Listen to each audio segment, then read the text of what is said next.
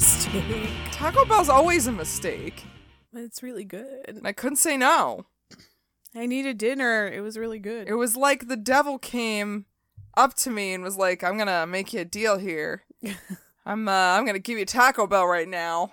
And you can order the hot jizz balls, but I'm not gonna give them to you. Because that's the deal with the devil that you're making today. Basically. Because you're going to Taco Bell before 11 p.m. at night. Which is redundant to say that. Yeah, but like, it's not worth going before then, honestly. It's not. It's a late night thing only. They put their best employees on in the middle of the night. But if they have to do the drive-thru and man the counter, then they're gonna fuck up your order. Oh, yeah. They're gonna fuck it up. Yeah, they are. Those toasted cheddar chalupas are really fucking good, though. It looks good. But I will never forgive them for not having Cool Ranch. Yeah. They got rid of them anymore. They got rid of them. Fuck that. You know, again, I feel like the devil met us on the road and was like, I'm going to make a deal with you. It's not even a deal. He's just taking things away and giving us like bubble guts, and that's it. That's all he's doing. He's like, okay, here's the deal. I'm going to take all your favorite foods away from Taco Bell. Still going to give you the bubble guts. How's that? Is that good? Too bad you're still getting it. I think that Taco Bell has an ingredient that's called like bubble guts, and it gives you the bubble guts. Yeah, it's the sand they put in their ground beef. That's what does it. Yeah, but that's really what gives the ground beef that real... It's the seasoned ground beef. Yeah, that's the seasoning. As opposed to the unseasoned ground beef, which does not exist at Taco Bell. No, I don't know why they call it seasoned ground beef. It's all the same. There is no other option. Sorry, Taco Bell. You're not pulling the wool over my eyes this time, Satan. Not today, Satan. Not today, but I'm getting my sand beef. I still ate that fucking taco, which was a bad idea. Yeah, those chalupas were a bad idea. That was a taco beer belch that I didn't ask for. Oh, no. But the devil made you do it. The devil did make me do it. He made you do it. And we made a deal, and I knew what I was signing up for. Because that's what happens when you make a deal with the devil. You're signing a contract. You gotta be cognizant of that. Yes, you are. Yes. Yes. Yes. Welcome to Rock Candy. For all your Taco Bell discussion needs. Yes, that's what we're here for. We aren't your weekly podcast bringing you sweet treats of tales and stories from the world of music. No, we're bringing you our Taco Bell diet. Our opinions on Taco Bell and our anger at them taking away half their menu. Also, like, they do owe you 2 hot jizz balls. They do. No, they owe me 4. I got 4. 2 for me, 2 for you. They denied both of us. They did. Oh, well. But you know what? I don't need them. We have beer anyway. And we have pie for later. Oh, we have pie. I have an entire pie. I have to eat it. Because it's spoop season. And that means it's pie season. Yes. I think all seasons are pie seasons. Yeah, basically. There's a pie for every season. We're your food connoisseur hosts, apparently. I'm Maggie. I'm Ashley. And we're still keeping in with the Halloween season and giving you guys some creepy tales. Mm-hmm. Now, I wouldn't say that this certain artist is creepy himself. No, he's got a pretty freaky story. Yeah. More of a supernatural story. Yeah. Less and it's Satan. Funny. Well, there's not less Satan. There's still Satan. We're keeping on track with Satan for this Halloween, apparently. It's funny you call it a supernatural story because the show, Supernatural, totally ripped off this storyline for some of their episodes. Was it a later episode? No, it was in the first few seasons. Oh. It was when, I think it was their dad was dying. So Dean went to the crossroads. Yep, the crossroads. And made a deal with a demon to keep his dad alive in exchange for his soul, and he was going to die in a year. Yeah, that's how he gets sent to hell. They never find a way to break the contract, so Spoiler. he ends up going to hell. Sorry, I just gave you the first 2 seasons of Supernatural. It doesn't matter. I even knew that, and I still went to watch it. It's still good to watch. Yeah, it's still a really good watch. So still watch it. But yes, we are talking about deals with the devil with Robert Johnson. Yes. Not Robert E. Lee. Not Robert England. Not Robert. I don't even know. I think I said 20 other Roberts before. I was like, Robert Johnson. Those are extremely different people. They are not the same. Not the same people at all. Not even. Nope. Robert Johnson was a blues guitarist that lived during the early 1900s. Yep. Highly influential. Extremely influential. Like, he is the blues. And legendary. Yeah. in more ways than one. He's what made the blues kind of give it that real grit, I feel like. He was one of the... He basically started Delta blues. Right. And he's really that guy who brought that shit in. And, yes. And influenced rock and roll a lot. Like, do you think Jimmy Page liked Robert Johnson? Yes. Probably. Huh. Yeah. You don't say. Yeah. Huh. I'm going to go with yes. Okay. All right. Well, good. Good then. Good. And this week, speaking of your soul, we are drinking All Souls Lager from Otter Creek Brewing. And it is a lovely little lager. It's good. It's a nice sipping beer. It's perfect for if you were out next to a fire, right? I am not utilizing my fire pit. We should go sitting by the fire drinking this right now. Yeah. It's very lovely. It's quite tasty. 100%. Highly suggest it. If you come across it and you're looking for that good beer to bring to like a Halloween party. This is it. This is it. This is that good All Hallows Eve party beer. If this is it, we'll let you know. And we did. And we did. And we did.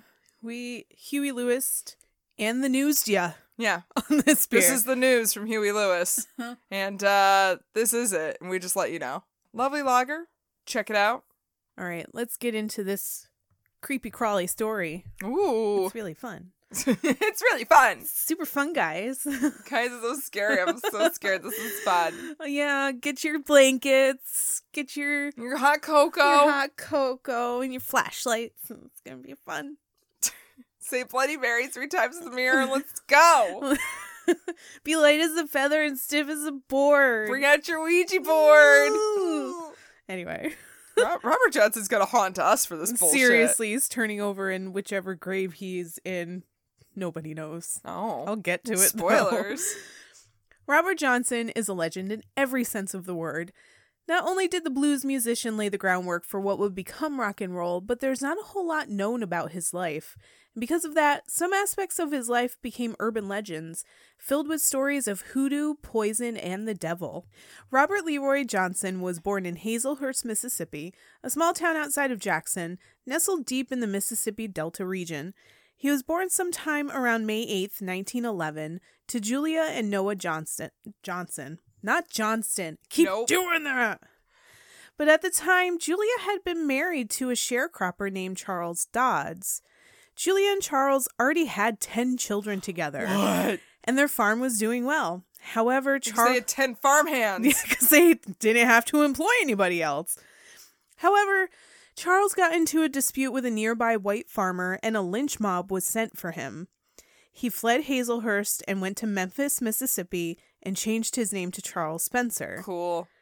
Julia tried to keep her children fed and the farm running, but she fell into destitution. She also had an affair with a plantation worker named Noah Johnson. I'm saying affair. I don't know if it was an affair. Could have been something else. Could have been something more sinister. They knew she was married. Who knows? Wait, what do you mean? Like it could have been a consensual relationship. Could have not been a consensual relationship. Oh, okay. Who knows? Oh. But from that affair, Robert Johnson came to be. It was also kind of interesting to note that Robert was Julia's 11th child, born in 1911. Ooh. Kind of freaky. Numerology. I'm sure there's something behind that. Numbers. Ooh. I mean, those scare me. Like, legit, I sweat during a fucking math exam. They are scary. Math is scary. Math's scary. Trigonometry was terrifying. I didn't make it to trig. That's cute. From the get-go, Robert never really had a stable home. The house he shared with his mother and siblings was basically a 1 or 2 room shack. It was a rough life for a baby, so Julia sent him to live with Charles in Memphis when he was 2 years old. So this kid, definitely not yours, but you want it? But take it. I don't know. Come on, man. I mean, she could have potentially just been able to say, well, no, it is your kid. Just got pregnant before you left. Got pregnant before you left. You got Pergananant? Pergananant. With no condoms. Danger ops. He stayed with Charles until he was 8, getting a basic education, which was something a black man in the Deep South in the early 1900s didn't often get. Yeah, I was going to say. And learning the basics of guitar playing from his brother. When he was 9, he moved back to the Delta and lived with Julia and her new husband, Dusty Willis, which is kind of an awesome name. I was gonna say, that's a great fucking name. It's a great name. My name's Dusty Willis. It's Dusty. Dusty Willis. Yes. Dusty was also a sharecropper, but also not really a kind man. Cool. He didn't take kindly to Robert's love of playing guitar or his lack of interest in working in the fields.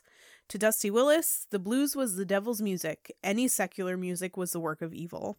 Yeah, And that sounds about right. That was pretty much the view of a lot of people in the Deep South in the early 1900s. Very religious, very anti-blues.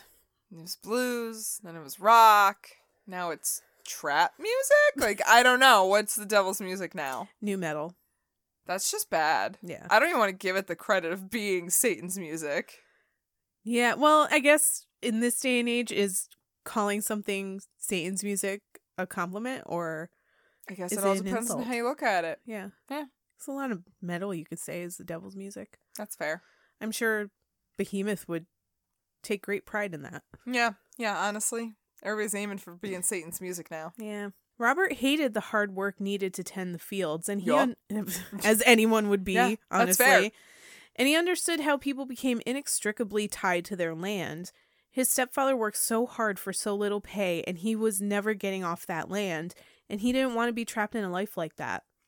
Instead, he took to busking in the fields. He wanted to play guitar, but he didn't want to piss off his stepfather, so he'd bring his guitar to the fields and play for the workers, hoping to make a few pennies if the workers had any to spare. I was gonna say, I mean, that's... I feel like you're reaching there, though. It's like entertainment while you're working, I guess. Oh, that sounds wonderful. But also, I'm sure everybody in the fields were like, this motherfucking kid over here, just sitting here playing his guitar, not helping anybody. What the fuck? Yeah, he didn't really read the room on that one. Yeah, no, probably not the best audience for you. No. Eventually, Robert made his way to the Dockery Plantation, where he would try to convince people to entertain them with his guitar playing. The Dockery Plantation at the time was a cotton plantation, and now it's considered to be the birthplace of the Delta Blues. All right. Although it was a hard-working plantation, it was well known for its decent treatment of its workers. It was essentially a town all on its own, with its own grocery store, church, doctor, and other village essentials. The workers all lived in boarding houses on site, and here they socialized and played music. So they're like, cool, you can come in here and play some music. Yeah, but at the time, Robert wasn't very good Oh, no. at playing music. Oh, no. So they were all just kind of like, who is this little piece of shit? Like, get the fuck out of here. Like, who are you? Just leave. Anyway, here's Wonderwall. Like, He's just trying to play Wonderwall, and they're He's- just like, again? He's that kid on the quad with a guitar and knows like 4 chords. Yeah. And it's like, dude, I don't want to fucking hear that song again. Oh, okay. Well, have you guys ever heard Satellite by Dave Matthews Band? I can play that. Get out! Don't you ever return. Wandering blues musicians were invited in to entertain, and blues greats walked through its doors often. The Dockery Plantation is where Delta blues greats Willie Brown and Son House honed their craft, plucking songs for friends and guests all hours of the night. But there wasn't money in playing for poor field workers, so Robert took to the road. He hopped trains and got rides from town to town, busking until word got out he was in town, and hopefully a juke joint owner would invite him to play a night or two for a few dollars. After that, he'd be back on the road to the next town. Oh, so at least he was good enough to get some gigs when he would arrive. He hoped he could, but not always happened. Oh. Most of his money was made busking on the street. Oh. And most of that was, all right, if I give you this penny, will you just leave? Will you go? I will pay you to shut up. Yeah. Oh. Yeah. And, you know, going from town to town sounds like a fun and carefree time, but remember the times Robert was living in. Mississippi was a very scary place for a black man to live in the early 1900s. Not only was the KKK running rampant and lynchings were a horrific daily occurrence, but religion had a stronghold on every community, and the blues were considered the devil's music. And this kind of music Robert was playing had to be kept secret, only to be revealed to the right people. Otherwise, it would have dire consequences for him. That sounds like a great time to be alive, man. But shortly after hitting the road, something happened that nearly threw Robert completely off the musical track. Was it Satan? I mean, if you consider children Satan, but no. Oh, okay. When he was 18, he met a 15-year-old girl named Virginia Travis. He fell in love and got married, lying about their ages so that they could marry without their parents' permission. Oh, they cared about age back then? Because I feel like they didn't. I think barely. Okay. Blinded by love, he told Virginia he was willing to give up music to start a family with her. Nah, man, that pussy can't be that good. Pussy can't be that good to give up your fucking guitar, dude. Yeah. Saying it. He was young and he was stupid. Oh, yeah, that's true. Young and stupid. They moved... Talk about to start a marriage. Oh. They moved to a plantation where Robert got a job as a farmhand, and before they knew it, Virginia was pregnant. When she was nearly 9 months pregnant, she went to live with her grandmother to give birth and have a comfortable place to rest and raise the baby for a while. Robert planned to meet up with Virginia after squaring things away at the farm. He then took his time traveling because he was breaking his promise to Virginia. Because all of a sudden he heard his guitar going, Hey. Robert. Hey, Robert. How's it going? Hey, look at my thin, long neck, though. You miss putting your hands all up on that, don't you? Don't you miss plucking my strings? Yeah, I bet you do. Do you It's miss... gross. This is gross. Oh, it's not really gross. It's just suggestive. Yes. He's gonna hump his guitar, isn't he? He definitely fucked his guitar once. Yeah, at least once. Just once. Yeah. He took advantage of his time alone, playing his guitar at his old haunts and busking for money. He just couldn't stop himself from playing. Or humping. Or either one. Right. Fucking and playing. That's all he knew. That sounds great, actually. It's kind of a nice life. Yeah, that's not a bad life. But he took too long getting back to Virginia. He missed the birth of his child, and even worse, Virginia and the baby died during labor. Oh, well, wow. All right, that took a turn I wasn't expecting. That, wow. Oh, fuck. Yeah, it's sad. By the time Robert actually showed up, both mother and child were gone and buried. The family was furious with Robert. Yup. And they believed he abandoned his wife and child in their time of need, and they blamed him for their deaths. Well, guys, that's going a little bit too far. All right, guys. Like, I get being mad, and you should be mad. But right. Like, maybe like that. That's weird. Yeah. No, guys. That's not how that works. This woke something within Robert. He made a drastic change. He abandoned making an honest life for himself on a farm. He decided to pursue music completely, abandoning any future he had in farming. Let's be honest, Robert. You didn't. You had no future in farming. No, you didn't. And that's fine. It's just not your thing. That's great. You know, you're just like the guy who started Mormonism. You didn't want to work. But instead of starting a cult, you were like, I'm gonna play the Delta Blues. Anyway. Right. So Robert's Johnson. Yeah, yes, he wanted to be a star. And to do that, he had to make music his life. He wasn't just satisfied with busking, though. He wanted to be one of those guys invited into the juke joints every night, riling up the crowds and making good money. But the problem was he was barely any good. Yeah, I was gonna say, you need to be good for that, honey. Yeah. Like, people made fun of him because he was so bad at playing guitar. He may have been playing for years at this point, but that doesn't mean he was any good.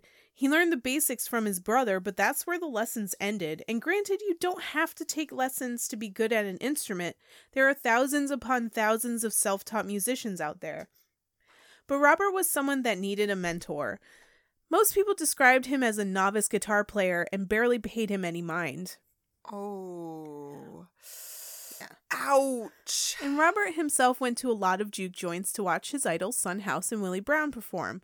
When they would take a break, Robert would pick up a guitar from the corner of the room and play it on stage without asking, without permission. Nope. You don't touch other people's guitars. Oh, wait. He touched his idol's guitar? Yeah. First of all.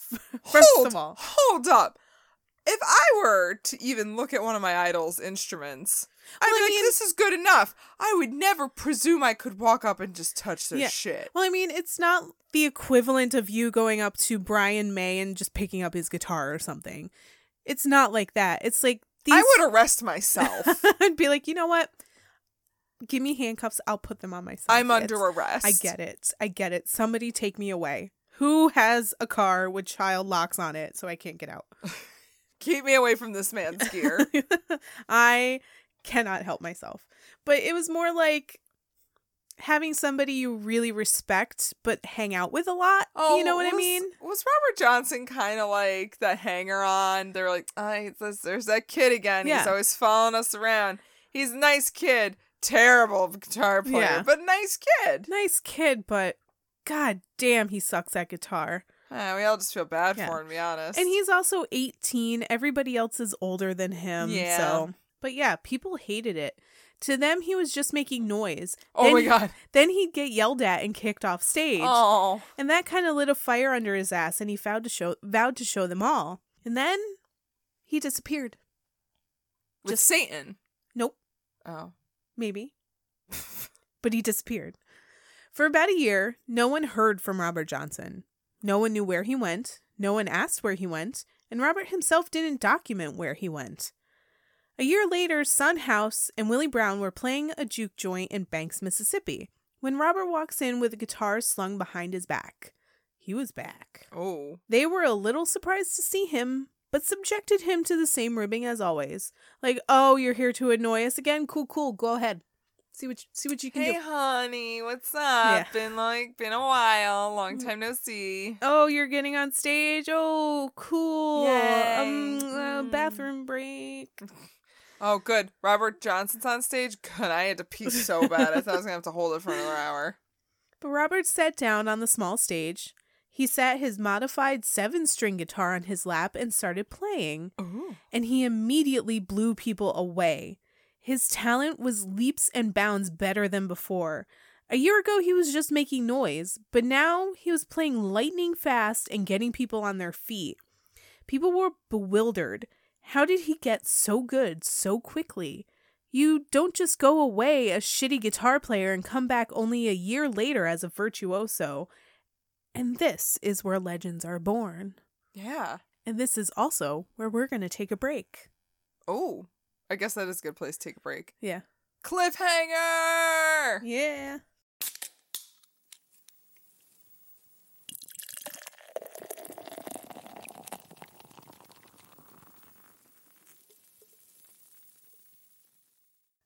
Robert never gave a straight answer about where he'd been for a year, or people just liked making up their own stories. He was with Satan.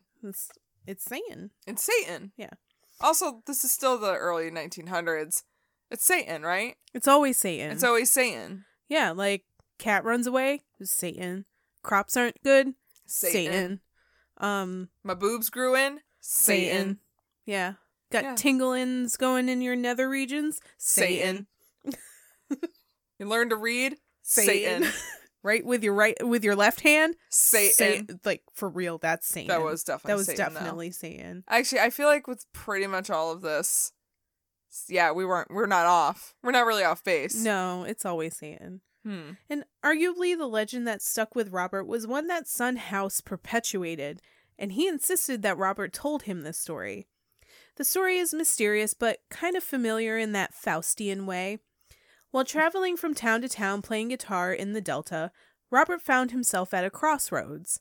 Here he met the devil, and he told the devil that he would sell his soul so he could be a great guitar player. That's fair, though. I mean, if you're that bad and all you want out of your life... If you're not using your soul anyway, who cares? Right? I mean, like, it's my soul. I can do what I want with it. I will gladly sell my soul for something real good.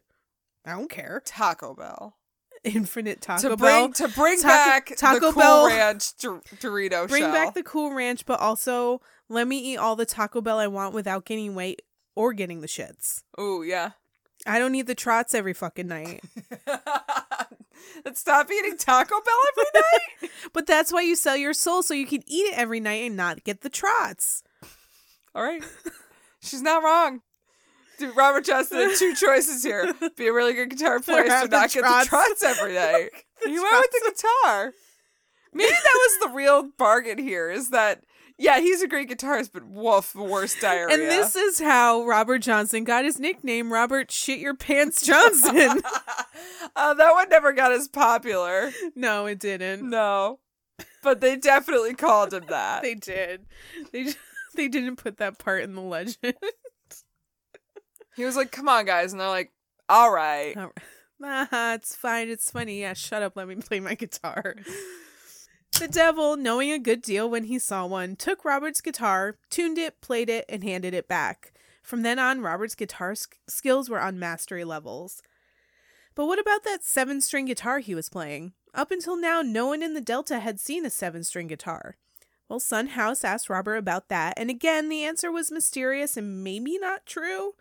According to Son, Robert simply said he found himself on a steamer heading out of Gulfport, Mississippi, and unbeknownst to him, it took him all the way to Russia. It just so happens that the Russian acoustic guitar has 7 strings. Put 2 and 2 together. Maybe he got it from Russia.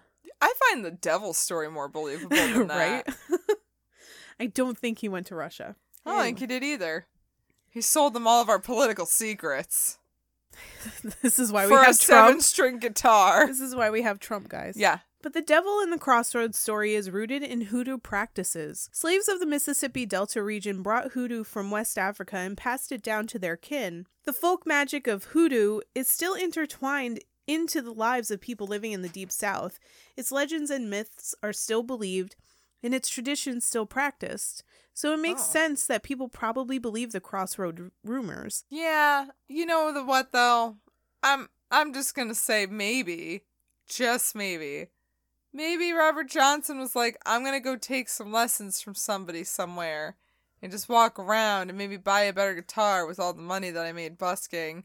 Then I'm gonna come back and I'm gonna be really good. That might have also been what happened. You know what, Maggie? Sometimes it do. But sometimes it don't. But sometimes it don't. This could be an Almond Joy or a Mound situation. We just don't know. And I mean, really, I think it depends on which you prefer anyway. Exactly. Oh. This is an Almond Joy and Mound situation. All right. Perpetuating the rumors was Robert himself, through his music. His songs reference hoodoo a lot, even if it is relatively disguised. In the song Come On Into My Kitchen, he talks about how he took a nickel out of his lady's nation sack. Oh, is that what we're calling pussy now? Because I am 100% going to start calling my vagina my nation sack. It's not far off. Oh, no. It's really not far off. Calling it my nation sack Because a nation sack is basically a magic bag of mojo that contains a woman's sexual power. So yeah, it's her pussy. Ooh. Or it's a bag of items used to keep a man faithful. So yeah, it's her pussy. Oh my god. It's a vagina. I am 100% calling my snatch my nation sack from now on. It's pretty good. I'm just really excited to have a sack. Ooh, finally you get a sack. Finally I get the sack I've always wanted. He also references demons, the devil, and evil imagery in his lyrics a lot. He talks about hellhounds on his trail and how he uses hot powder to evade them. Hot powder is going to be the name of my vagina. After you eat Taco Bell? That's my asshole. Hot powder, the real hot powder, was powder charged with hoodoo magic that former slaves would use to get bloodhounds off their scent when trying to escape a lynch mob. Oh. So maybe I should not call it hot powder. Oh, God. White people, why you gotta ruin everything? Yeah. By being fucking racist assholes. Yeah. Like everything. This story is all very mystical and gothic, and it makes a great story for a cocktail gossip session, but there's a good chance it wasn't true. I just picture everybody like hanging out at the bar over a nice big old bottle of moonshine.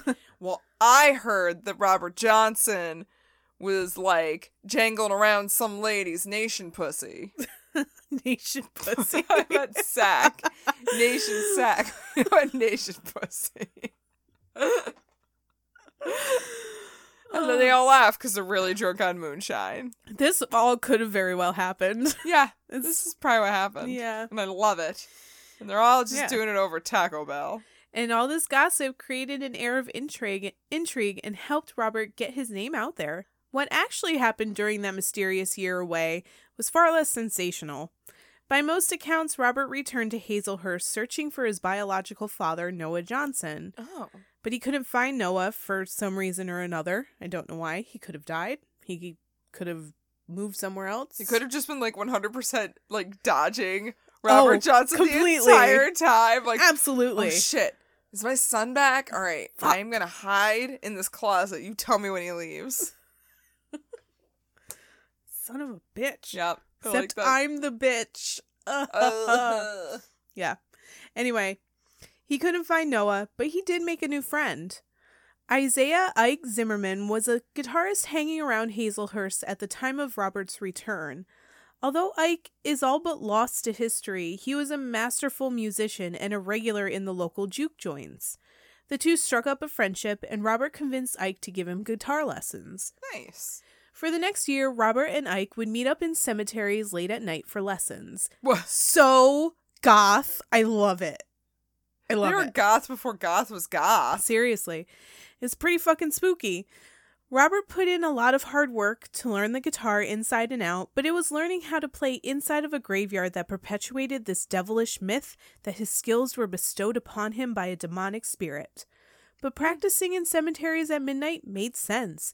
It doesn't matter how bad you sound because no one around you will complain. Except for the ghosts. They're like, what the fuck? Guys, I'm trying to sleep here. Rest in peace? You heard of it? It's what it says right here and there and over there. All of them say rest in peace, but it ain't peaceful. This is just, you're playing like shit and I hate it. The ghosts were so mad. They were very insulting and discerning ghosts. I bet. But also, Ike believed that the only way to learn the blues was to go to a cemetery at midnight, wait for the ghosts to come out, and let them teach you what it means to have the blues. Oh, damn. That's some deep shit. That is some deep shit. Yeah. He developed a style of playing that no one playing blues at the time was doing. He was the first person to be recorded doing the double guitar style of blues. Oh. That means he was doing the standard blues beat, but layered a slide on top of it. Oh. So it kind of sounded like there were two guitars playing instead of just one. That's what I'm saying it is. I don't really know what it's called, but it sounds like two guitars playing at once. So Yeah, double that's guitars. fair. He could do these multiple guitar parts because he basically had spider legs for fingers. Ooh, Like, that sounds terrifying. Abnormally long, skinny fingers. He had huge hands with these long, skinny fingers that could pluck, strum, and slide all at once. He had magic fingers, is what you're saying. Yeah. So he definitely was reaching into some nation I sacks. was just going to make the same joke. Like, real he was good, rifling around in all them nation sacks, just one right after another. I'd let him rifle in my nation sack, though. Like, yo, something can be said about some long, slender fingers. I'm just saying. If you can play guitar that fast. Imagine what else he can do. Mm-hmm. And I am. Right now. Right now. 1 year isn't very long to master the guitar. But Robert must have really hustled to learn his craft so quickly. It paid off because when he came back to the Delta, his popularity soared. In the middle of it, he met a woman. Yeah, he did. He takes up with Virgie Kane, who was from a very strict religious family, because bro does not understand that the crazy religious families are not for him. Nope. Just like, There's something about that sweet, sweet virgin poon, though. I guess. Not all guys. I should not paint # not all men. But that's like a thing with guys, like, oh, she's so pure and virginal. Those bad boys just want to wreck those virgins. Her. I want to rip open her nation sack. This is getting graphic, Maggie. No.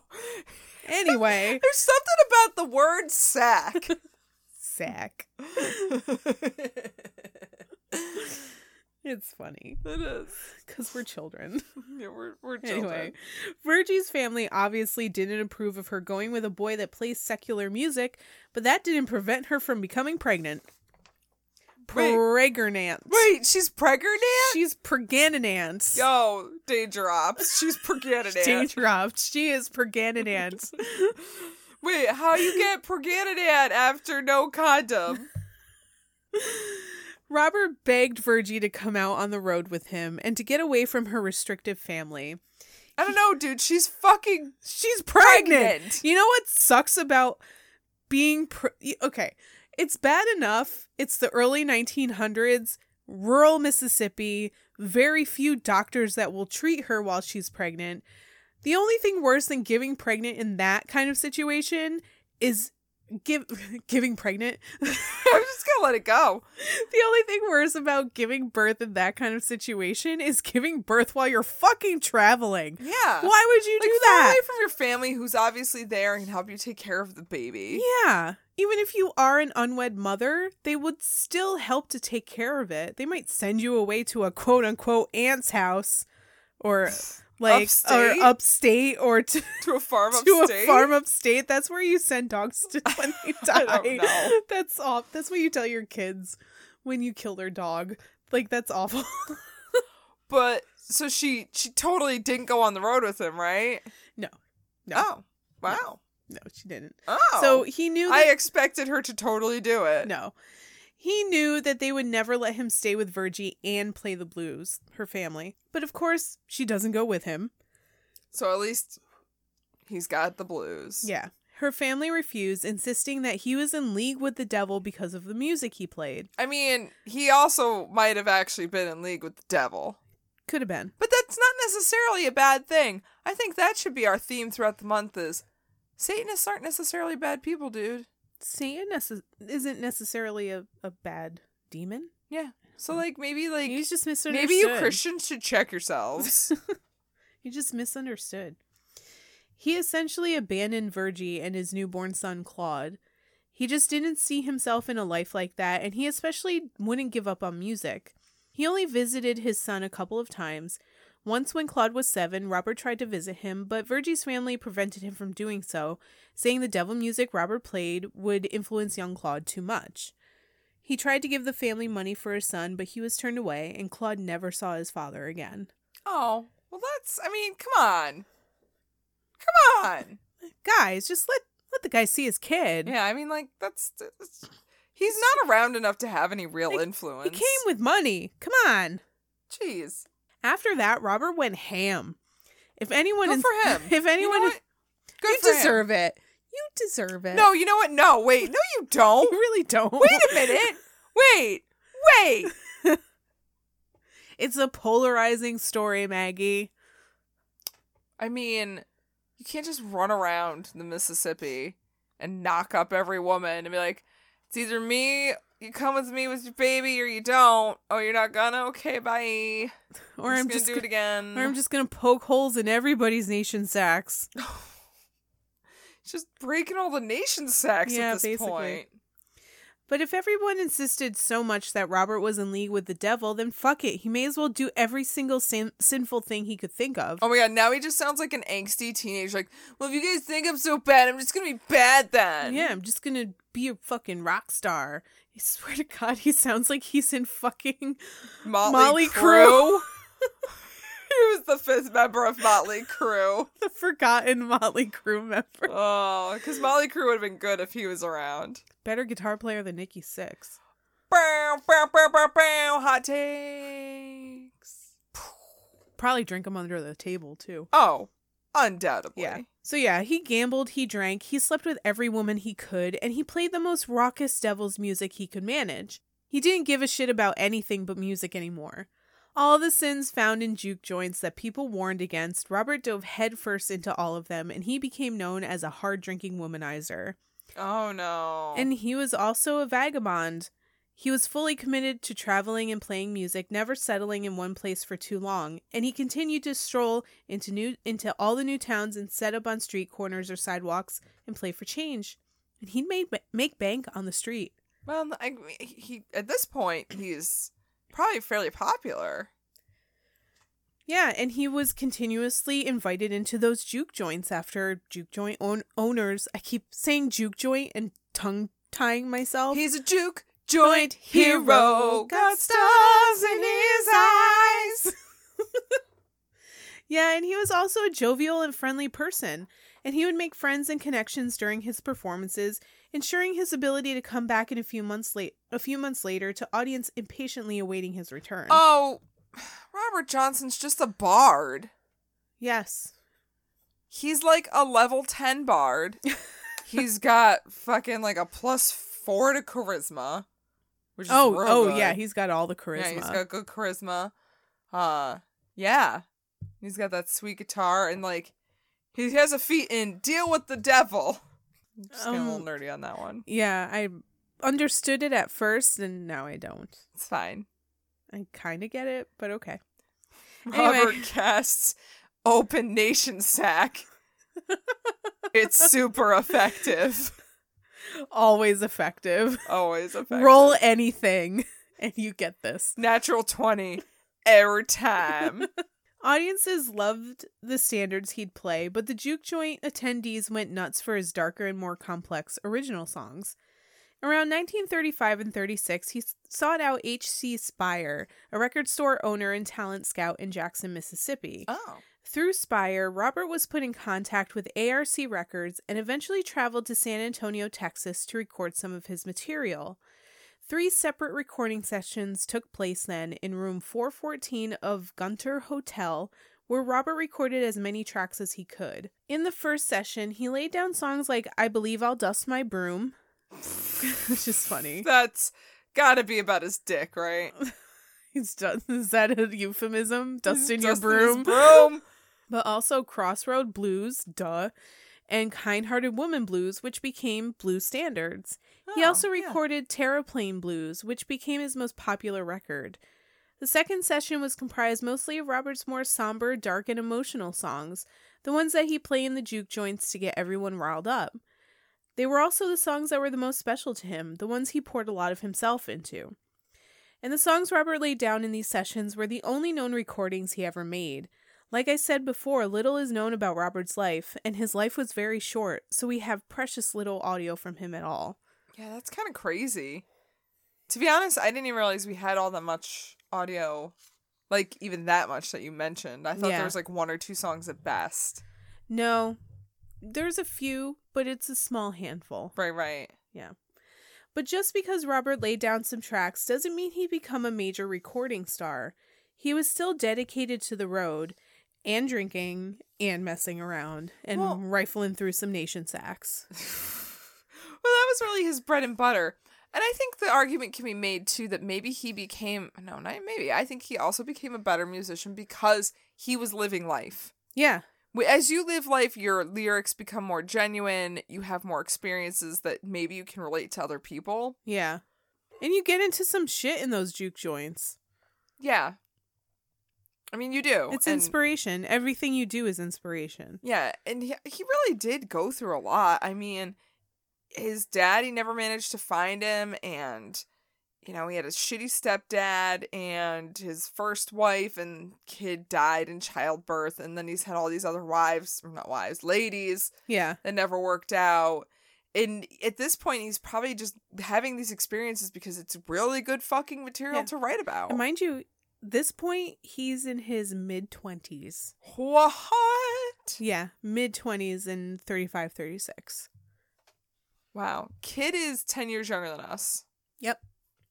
I need to start dusting my broom more. I think we could all dust our brooms. Everybody, go dust your broom a little bit more tonight. A little bit more.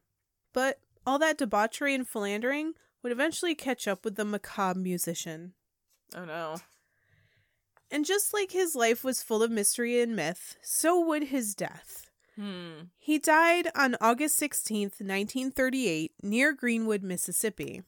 His death wasn't even officially recorded. What? It wasn't until 30 years later when a musicologist discovered his death certificate that anyone outside of Mississippi knew he was dead. That's so... It's crazy. What? Yeah.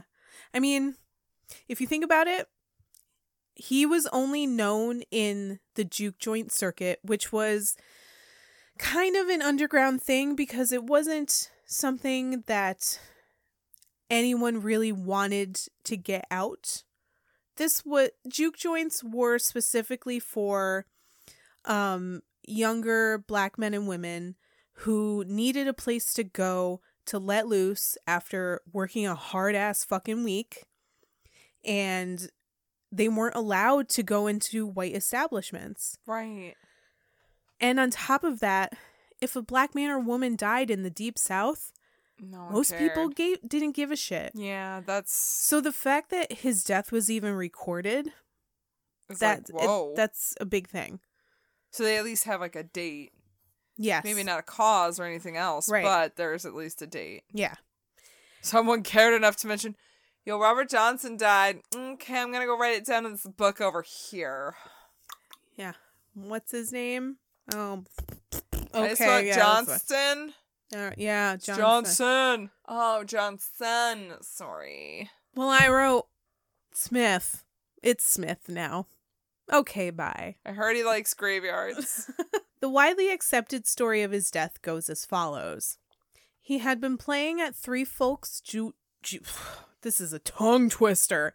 Three Folks Juke Joint outside of Greenwood for a few weeks, and during that time he had begun to flirt with, or started sleeping with, depending on the storyteller, a married woman. Sounds about right. Yeah. Could not have been the first time. No. No. He made the mistake of disrespecting the husband, who obviously had retaliation on his mind. Later, Robert ordered a bottle of whiskey, his favorite liquor. That's, you know what? Yeah, respect. I respect that. I respect that. Oddly, the seal on the bottle, though it was brand new, was broken.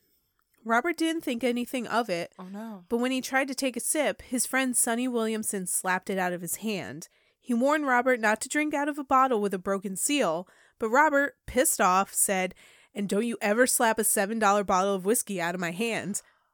I mean, all right, yes, I do kind of get that argument. Because $7 whiskey is probably like, what, 80 here or something? Yeah, that's expensive. Yeah, and I get that, but also, maybe listen to your friend. But also, I'm sure at this point he was fucking obliterated already. Oh, that's fair. Oh. And he didn't give no fucks. He picked that bottle up off the floor and drank it anyway. Man died like he lived. Yeah. Not giving a fuck. Yep. Look upon his field of fucks and see that it is barren. Yep. Almost immediately, he started acting funny. He was slumped in his chair, tried to play guitar, but he couldn't do it. And which he could have just been really drunk. Right. Later that night, back at home, he was in even worse shape. He was curled up on the floor, making terrible noises, and couldn't get out of bed, which arguably could have been alcohol poisoning. Yeah. I have had alcohol poisoning before. Guess what I was doing? Curled up in a ball. Curled up in the fetal position on my couch, howling in pain. Yeah. That's what happens when you have alcohol poisoning. Oh, I just throw up violently. Oh, that's like alternating between the two, like violently vomiting and curled up in the fetal position and howling. My body's like, get it out. Yeah. Yep.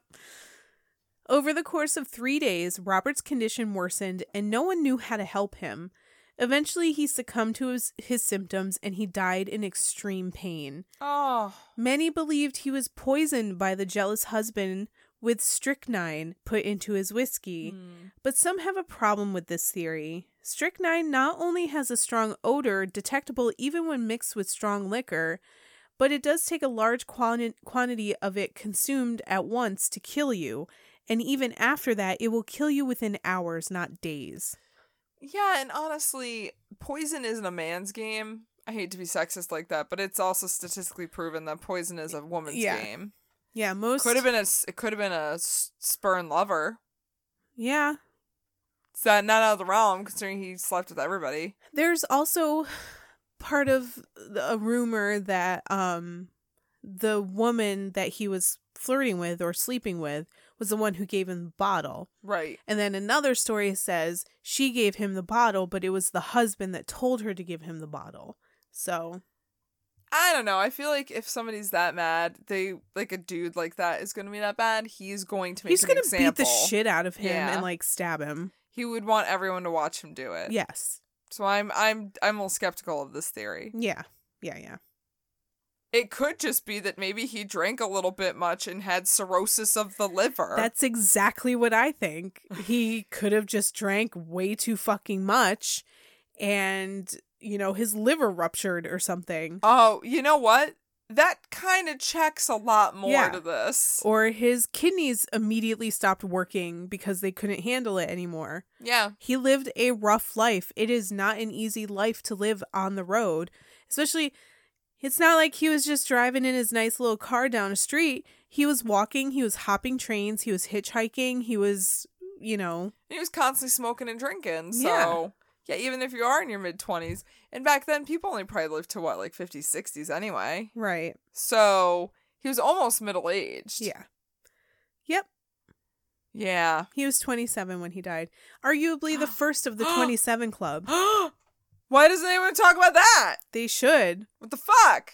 Yeah. Oh my god. Now I kind of think the 27 Club's real, and now I'm going back to thinking maybe Robert Johnson did make a deal with the devil. Maybe and the he deal... The devil didn't tell anybody was, all right, but when you die, that's going to be the fucking magic number, bitch. Yep. And I get to select all of these beautiful souls to take with me. And then someone's whenever like, I feel like. Could you, take Justin Bieber, though? No, he can stay. He's not a great musician. I don't want him. Amy Winehouse, though, come with me. And you're like, no, not Amy Winehouse. Kurt Cobain, it's your time. No! But, what about this Post Malone guy? Nah, he can stay. You guys can keep him. We don't want him, though. No. Satan's a real asshole. He knows what he's doing. He does know what he's doing. He knows. I kind of respect it. You know what? Kudos. That is a fucking monkey's paw of a deal, isn't it? Sure is. Woof. Either way, an autopsy was never done, and a cause of death was not listed on his death certificate. Yeah, I mean, none of this surprises me. No one really even knows where he was buried, but there are theories. The first theory. On the back of his birth certificate. On the back of his death certificate, the county registrar hand wrote a note saying she spoke with the owner of the land on which Robert died, and the landowner said he was buried on the property in a homemade coffin furnished by the county. Landowner also was like, yeah, I think he died of syphilis. Oh, yup. You know what? Also super checks. Very much a possibility. Yeah. But also, how the fuck would the landowner know? Everybody knows. Also, why would you write that on the back of somebody's death certificate? Probably died of syphilis. Can that be on my fucking tombstone? Probably died of syphilis. Probably got the clap. You don't die of the clap. I know. I'm just saying. Oh, we're just going to throw that there. We're just going to throw it on there. There are also headstones reserved for Robert at Mount Zion Missionary Baptist Church near Morgan City, Mississippi, Little Zion Church north of Greenwood, Mississippi, and Payne Chapel in Quito, Mississippi. Just in case. Just in case. Just to cover all the bases. That's fair. All right. And honestly, you might have to take everything I said with a grain of salt. There's no definitive history on Robert Johnson, and everything we do know is based on the few scant facts people have been able to find. We only have a handful of recordings, 29 in total, and only 2 photos of the man are known to exist. What? But his influence on blues is undeniable. His original songs have become standards covered by hosts of musicians, and others have cited his influence on them from Keith Richards to Eric Clapton, who even named an entire album after him. Yeah. But obviously, the most enduring part of Robert's story is the legend of the Crossroads. It may have been the best publicity ever received, and although some could argue that the legend tries to take away Robert's very real talent, it's undeniable that Robert was creating some kind of magic wherever he went. Yeah. He created his own mythos there. He did nothing to quell it. That is for damn sure. He was like Marilyn Manson before Marilyn Manson was even a Manson. Manson wished he could Manson as hard as Robert Johnson Manson. Because he took a persona and was like, I'm wearing this. Yeah. This is my costume. I'm going to take it. Wow, I never really thought about it, but Robert Johnson's really an OG in a lot of ways. Of course, with the Delta Blues and making the blues what it became. Yeah. Of course. And I mean, that is undeniable, his musical talent. And arguably the most important part. Right. Definitely the most important part. But the most intriguing part. He was one of the first musicians, I feel like, to say, I'm going to take this controversial image that everyone has of me and just wear it and see if that's what gets me the notoriety that I want. Everyone's going to talk about him with this whole devil thing. Right. Whether it's true or not, they're going to take it and run with it. May as well just let it go. Yeah, honestly, that's probably the smartest thing you could have done. He's one of the first people to say, you know what? To take something that could have been bad publicity and without doing a whole lot, kind of twisted it into something beneficial. Yeah. It was enough to get him very famous, very much wanted by the crowds that he wanted to be near anyway. Yeah, of course. And then but you still have the Christians who are like, oh no, he plays the devil's music and oh, we need to stay away from him, which probably made him more interesting to the bar scene, which is where he's making his money. With that Crossroads myth or not, they were going to say that. Exactly. They were going to say he's playing the devil's music no matter what. So what is this legend going to hurt? It's just going to make him more intriguing because people that are going to the juke joints and listening to the blues, they already know that they're participating in some, sacrilegious ritual already. Which is what they want. That's what they're there for. So to have somebody who's even who's met this devil creature at the crossroads and sold his soul to them, that's kind of intriguing. Yeah. That's pretty fun. Yeah, and I'm sure when he would go from town to town and somebody's like, shit, Robert Johnson's playing tonight. We need to fucking go. And just to even look at him and be like, does he look like the devil? Yeah. Does he have a devil aura around him? Because that's how shit like that would start too, is people probably came up with crazy shit about him. Like, oh, if you take his hat off, he has horns. Or, man, I heard a woman slept with him and saw a tail on him. And, yeah. I'm sure crazy shit like that. And don't quell it. Just keep it blooming because that's how he is going to get people to say, well, now I need to fucking come see him. And then, yeah, the juke joints are going to be even more, well, this guy's going to fucking sell money. He's going to sell booze. Yeah.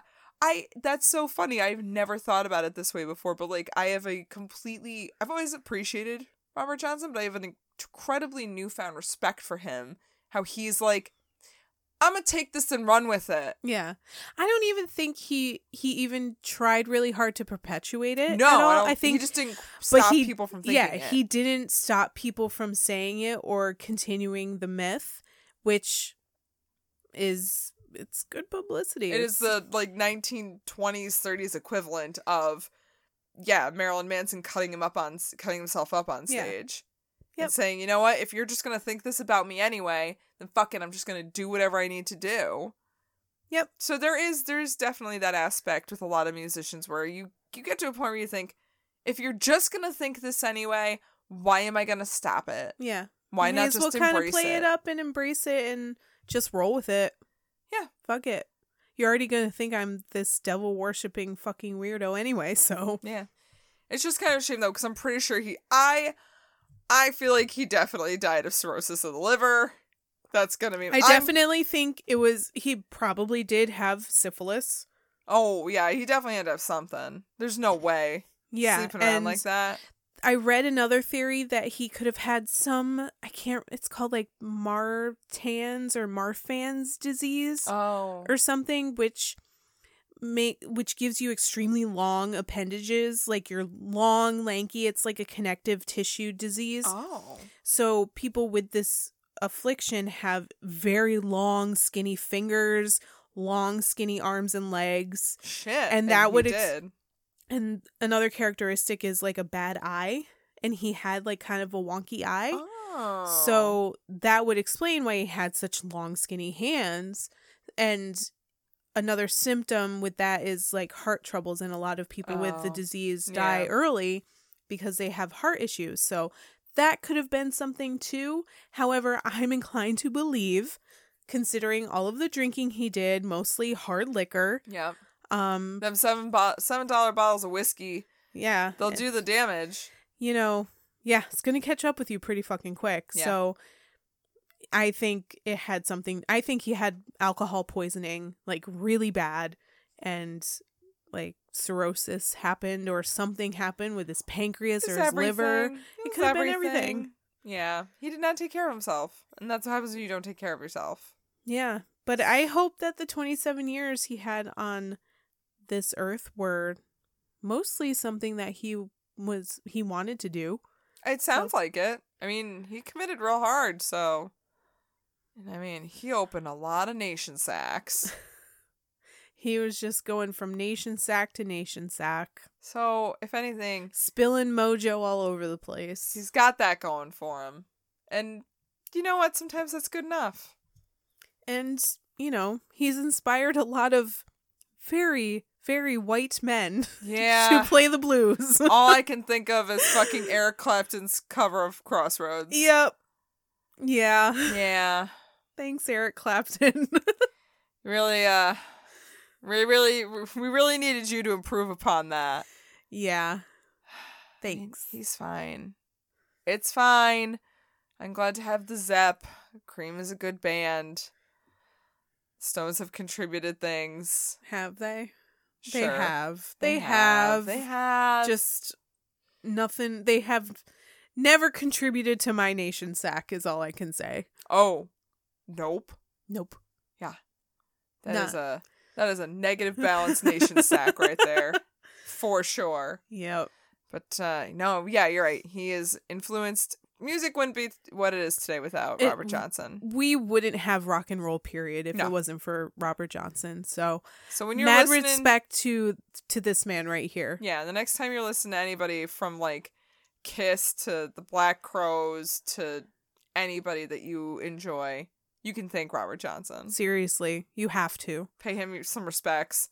And maybe go to a Crossroads and lay down some $7 bottles of whiskey. Yeah, and in turn, maybe thank the devil.